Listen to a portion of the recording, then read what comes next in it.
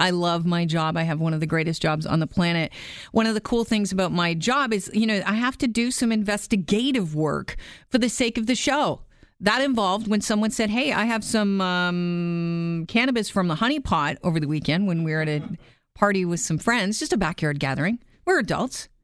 And they said, would anybody like to partake? And I said, well, I probably should in the just the name of research for the program. Thanks for doing that, Kelly, by the way. You're welcome. And so we had this, I think it's called Rio Brava from the Honey Pot, which is one of the Ontario cannabis stores. And I said I hadn't done this since it became legal.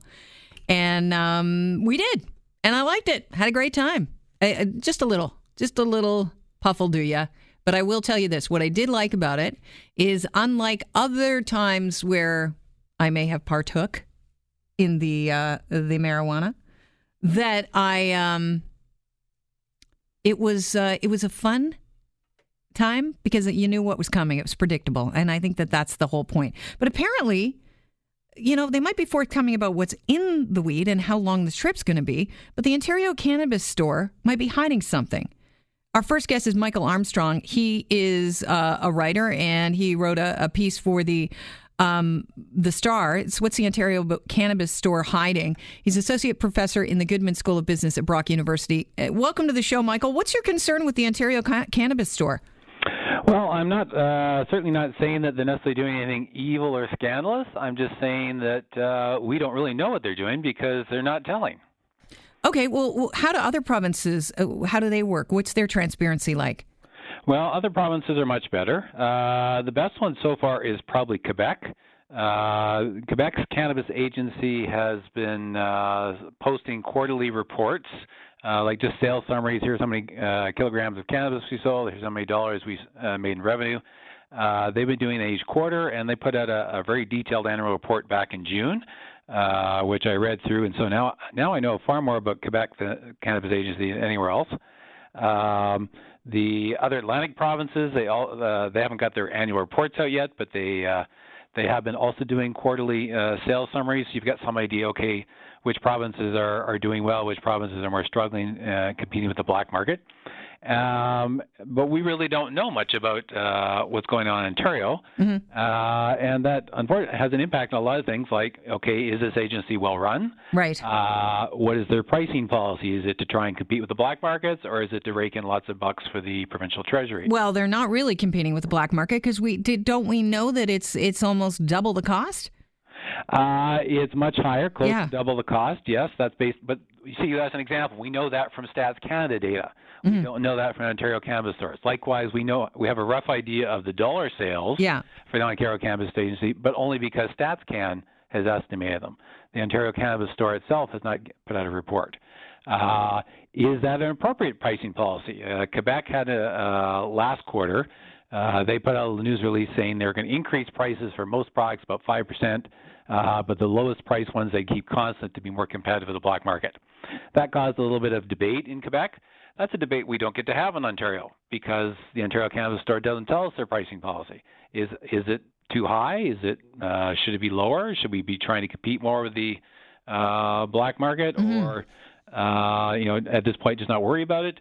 That's also a problem for entrepreneurs who want to become retailers. We have the lottery, Ontario Cannabis Lottery, happening tomorrow, or the draw is happening tomorrow. Oh my gosh, somebody's going to think I won the golden ticket, and then you're arguing, well, maybe not so much if you don't know the numbers. Yeah, one of the arguments the province made with this lottery compared to the one in January is they wanted the applicants to be much better prepared. So you have to put up a $50,000 in a credit. You have to show you've already leased a store location. You have to have $250,000 to invest. However, we're not going to tell you what the wholesale prices are for the product, which means you can't estimate your profit margins or your cash flows or anything else about the business. So you can't really prepare. You just have to enter the lottery blind and hope we don't overcharge you. Well, that's something else, isn't it? What about quality control? Well, excellent question. What about quality control? We don't know what OCS is doing. They have a vague statement on their website saying they have some quality assurance programs. That sounds good, but what does it mean? And there were a lot of complaints about moldy marijuana and things. Exactly. So how much are they testing, or are they doing any testing? Again, in Quebec, we know that their agency sends products from every supplier out every month for some validation testing, just kind of as a backup on what. Can you imagine being that person that has to do the validation of the marijuana? It's quite a job. As fun as what it's a beanbag chair and a lava lamp. I think it's more like chemistry tests and growing little cultures in lab test tubes. But nonetheless, yes, you could also do that kind of testing. Right. But, what are they doing? The LCBO provides another counterexample. They do hundreds of thousands of individual sample tests every year for all the alcohol product going through their stores. So I'm not saying the OCS needs to set up a big cannabis lab all itself, but it's a good idea to verify what the suppliers are telling you. Just send out a few samples to an outside lab, make sure it's actually happening. At the retail level, your example, okay, what happens if you open up a package? Well, according to current OCS policy, you're out of luck. They take product returns from consumers, but only if the package is sealed. Well, then how would you know that there was something wrong with it? I mean, that's like me bringing back a bottle of wine unopened to the LCBO and saying, yeah, it's corked. Right? You must have really good perception to know that. And that's exactly the problem. Consumers don't know until they open the package. And then, okay, you can't return it to OCS. All OCS says is, well, you could talk to the producers. But you could, and that would be actually useful information feedback for the producers to know they had maybe a bad batch. Sure. But they, as far as I know, under Ontario law, they wouldn't be allowed to send you a replacement product because they're not allowed to sell directly to consumers. So it kind of leaves the consumer with a bad product. So yeah, you have to have a middleman, which is the government.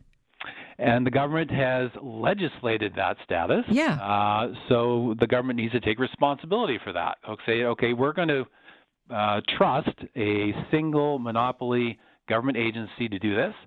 Then that agency, that monopoly, has to support that trust by providing information so we can see how they're operating, by telling us what they're doing.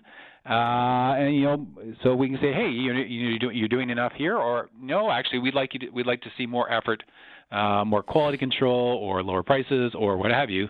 Whereas we're kind of operating blind, and they're not telling. Do you think that the government is taking advantage of the stigma that still exists around marijuana and the fact that, there's not a lot of people calling for transparency because a lot of people still think it's bad? Because there was a big part of me, even though the seal was on the package, we were looking at the OCS package, while we were, when I took that puffer, when standing around with other people this weekend, legitimately doing research for this very program so I could talk about it in an educated fashion, there was part of me that thought, I wonder what the neighbors would think.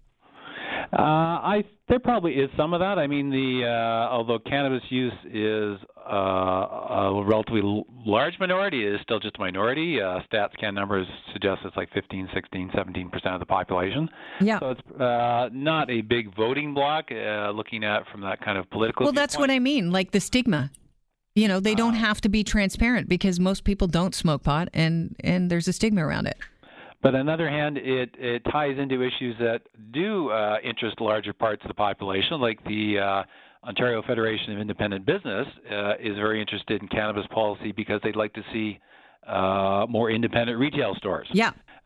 So if those members who want to set up independent businesses can't tell what their profit margins could be, that's a problem not just for that 15% of the users, but it's a problem for the business community, which is a big or traditionally a big supporter of the Conservative Party. And that's why you're calling on Finance Minister Rob Phillips. You have a message for him. Yes. The Ontario Cannabis Store reports to the Ministry of Finance. The Minister of Finance, like the other members of the Ontario Conservative government, keep talking about how they're open to business. Well, part of being open to business involves providing the information that businesses need. So there's my interest as a business professor. Hey, you're leaving these entrepreneurs kind of out in the cold, or in the dark, more accurately. Even if it's a product that only appeals to minority, that's a serious weakness for a party that claims to be pro-business. I really appreciate your time. Thanks so much. And this is a great read. It's What's the Ontario Cannabis Store Hiding? It's in the Star right now.